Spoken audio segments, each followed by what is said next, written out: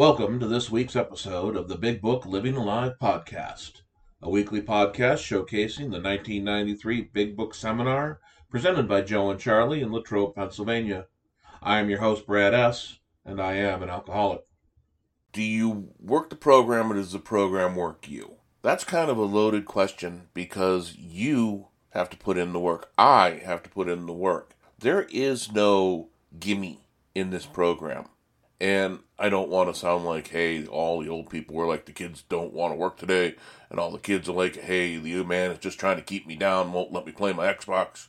Yeah, I kind of dated myself there, I understand. But what's going on today is the same as what was going on 60, 70 years ago when this book was written and centuries before that. We are sick and we need a cure. And this is a solution that works. It has worked for hundreds of thousands, if not millions of people. Joe and Charlie are going to explain a little bit about what kind of work needs to be done in today's episode. Rank, page 24, squiggly writing. See, when I went to that preacher and I went to that psychiatrist, if I'd have known the truth, I'd have told them. I mean, I really would have, but I didn't know what the truth was. You know, I've heard all my life, know the truth, and the truth will set you free. And if I'm not free, it's because I don't know the truth. And the truth is, I have a physical allergy to alcohol. I can't drink because of the allergy, and I can't keep from drinking because of the obsession of the mind. And the main problem of the alcoholic centers in the mind rather than in the body. And I need a complete psychic change, complete change of attitude toward a lot of things in order to stay sober. That is the truth, and I must see that. And we've just gone through the information to see the truth. Here's a whole paragraph now of squiggly writing. The fact is this, that most alcoholics, for reasons yet obscure, have lost the power of choice in drink. Our so-called willpower becomes practically non-existent.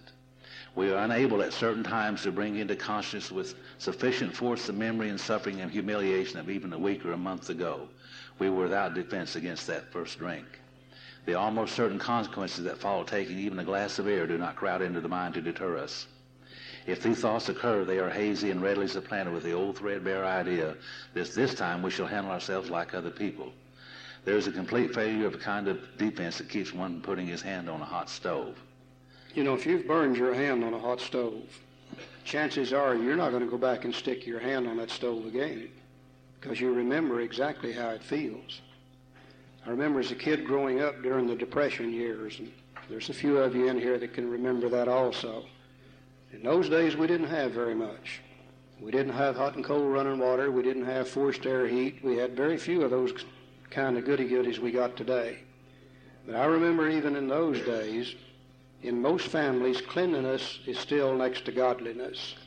And everybody in the family takes a bath on Saturday night. Now, whether you need it or not, it's absolutely beside the point. You're going to take a bath on Saturday night. Now, I remember one time in the middle of the winter, Mother had heated the water up on the old heating stove in the living room, put it in a number 3 zinc wash tub, set it behind that stove. Every kid in the family takes a bath in the same water. Now, I'm the baby of the family. By the time it got to me, the crud would be about an inch thick.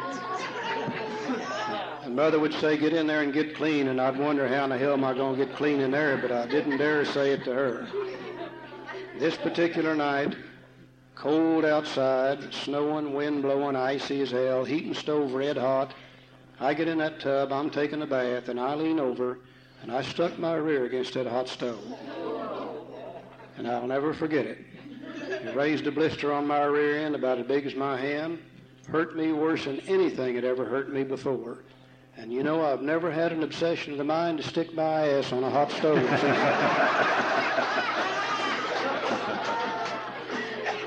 I have never jerked my britches down, backed up to a stove, and said, burn me again.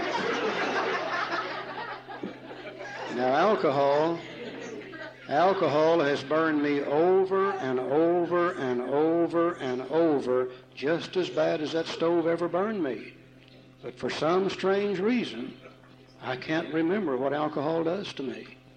The reason willpower doesn't work is just before I take a drink, I think I can drink. And the only time willpower works is when the mind sees something wrong with what it wants to do, and just before we drink, we believe that it's going to be okay to drink, and willpower is non-existent.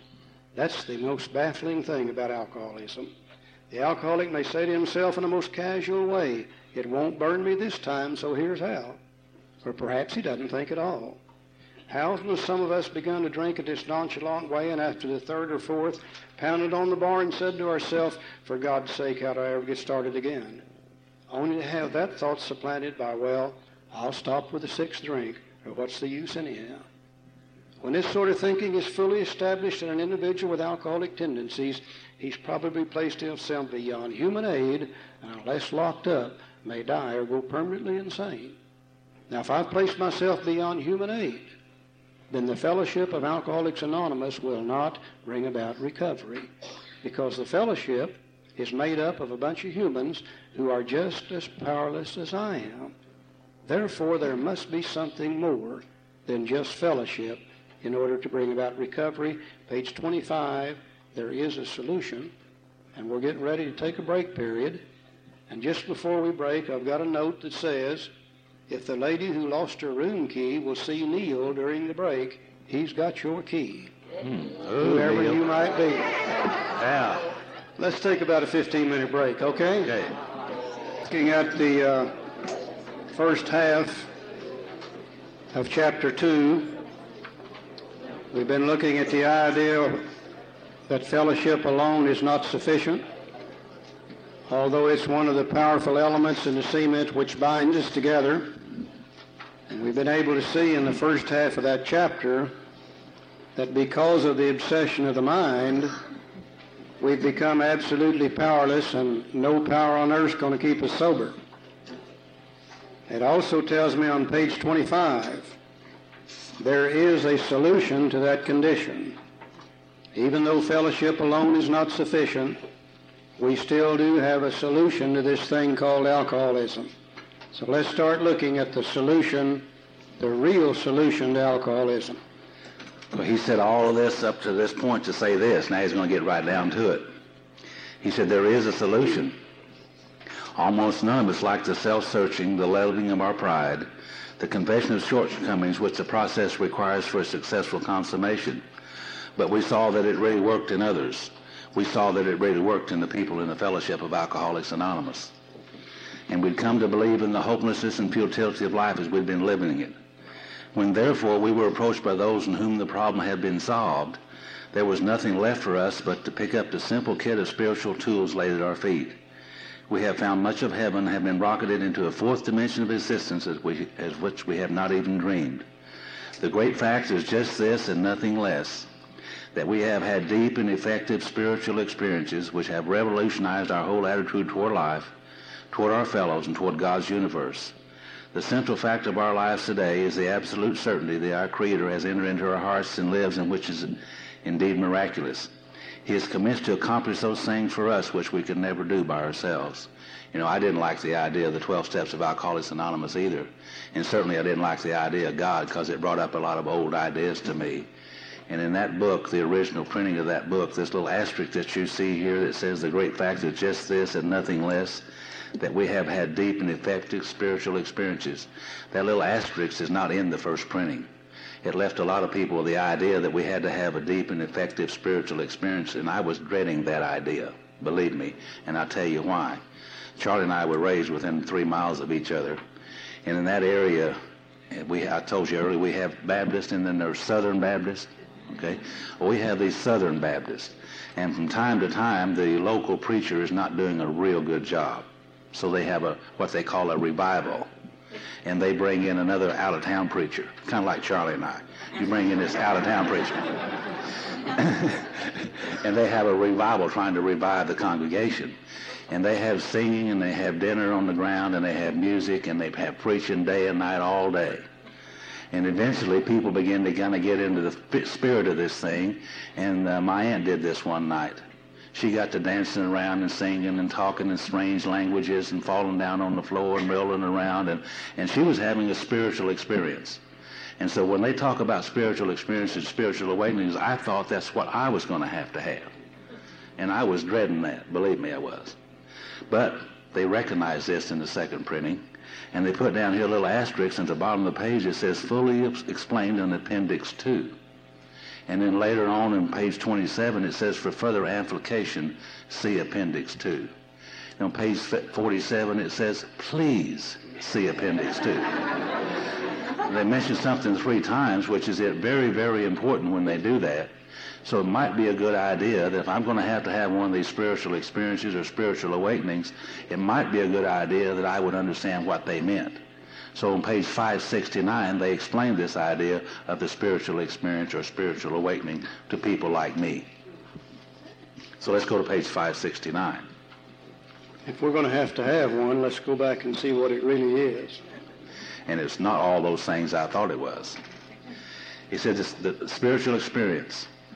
The terms spiritual experience and spiritual awakenings are used many times in this book, which upon careful reading, alcoholics don't do careful reading, by the way, shows that the personality change sufficient to bring about recovery from alcoholism has manifested itself among us in many different forms. I think the first thing I learned from that paragraph is there's going to be 2 terms. It could be spiritual experience or it could be spiritual awakening. In either case, it consists of a personality change sufficient to bring about recovery from alcoholism. Now, this sounds a lot like what Dr. Silkworth called a psychic change. Remember, he said once the psychic change has occurred, the very same person who seemed doomed suddenly finds himself easily able to control his desire for alcohol. So we might run into several terms: psychic change, personality change, spiritual experience, spiritual awakening. They all mean exactly the same thing: a change in our mental attitudes and outlook upon life, period. This spiritual experience could be a sudden change like the one described by Bill, happened immediately. And the spiritual awakening develops slowly over a period of time. They call the educational variety, kind of like the one we're doing here this weekend. Yet it's true that our first printing gave many readers the impression that these personality changes or religious experiences must be in the nature of sudden and spectacular upheavals. Well, happily for everyone, this conclusion is erroneous. Bill's happened just almost in a blinding flash of light. Several of the stories in the back of the book, the same thing occurred. And people originally thought in the first edition of the big book they were going to have the same thing, a sudden, spectacular upheaval. And Bill says, happily for everyone, this conclusion is erroneous. It does not have to happen fast. In the first few chapters, a number of sudden revolutionary changes are described. Though it was not our intention to create such an impression, many alcoholics have nevertheless concluded that in order to recover, they must acquire an immediate and overwhelming God consciousness, followed at once by a vast change in feeling and outlook. Among our rapidly growing membership of thousands of alcoholics, such transformations, though frequent, are by no means the rule. Now, a lot of them are going to have it. It is a frequent thing that occurs, but it certainly is not the rule. Most of our experiences are what the psychologist William James calls the educational variety, because they develop slowly over a period of time. In other words, most of us are going to change as we learn, and we're going to change over a prolonged period of time. Spiritual experience will be fast. Spiritual awakening will be slowly over a period of time. Now, sooner or later, those of us that have had a spiritual awakening awaken to the fact that we have had some kind of change. It's usually a slow process. Quite often, friends of the newcomer are aware of the difference long before he is himself. That's an awful lot to take in this week's chapter. We've now seen and heard that the change that we are required to make in order to find the solution is personal. This is not a cult. We are not demanding that you put on sackcloth and eat only rice for whatever. This is not a revival. We don't charge into town and say you're cured in 1 week, or weekend, I should say. This is an ongoing process. This process is personal, and this process can be fast, slow, intermediate. It's all up to you. Now, you sit there and say, wait a minute, how can my own change be up to me if it's supposed to be a spiritual awakening?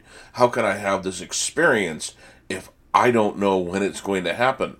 That is the difference between faith and belief. And we'll get to that later on. But right now, what we heard this week, you may want to re-listen to this week's episode, because this really is the nexus of change. This is where Bill shows us why the program works. Not just how, but why. And think about that for a minute. What were we given? We were given the information that the change is personal, that we put in the work, and we have the spiritual awakening followed by the experience. You can jump awake with the information, but if you don't use it and make experience the bedrock of this change, then you're not going to get long-term sobriety, in my opinion. I hope you enjoyed this week's episode as much as I did. If you'd like just the raw Joe and Charlie portion of the podcast, that is available on our Patreon site. The link to that is available on our website or in the pinned comment. Until next week, this is the Big Book Living Alive Joe and Charlie podcast.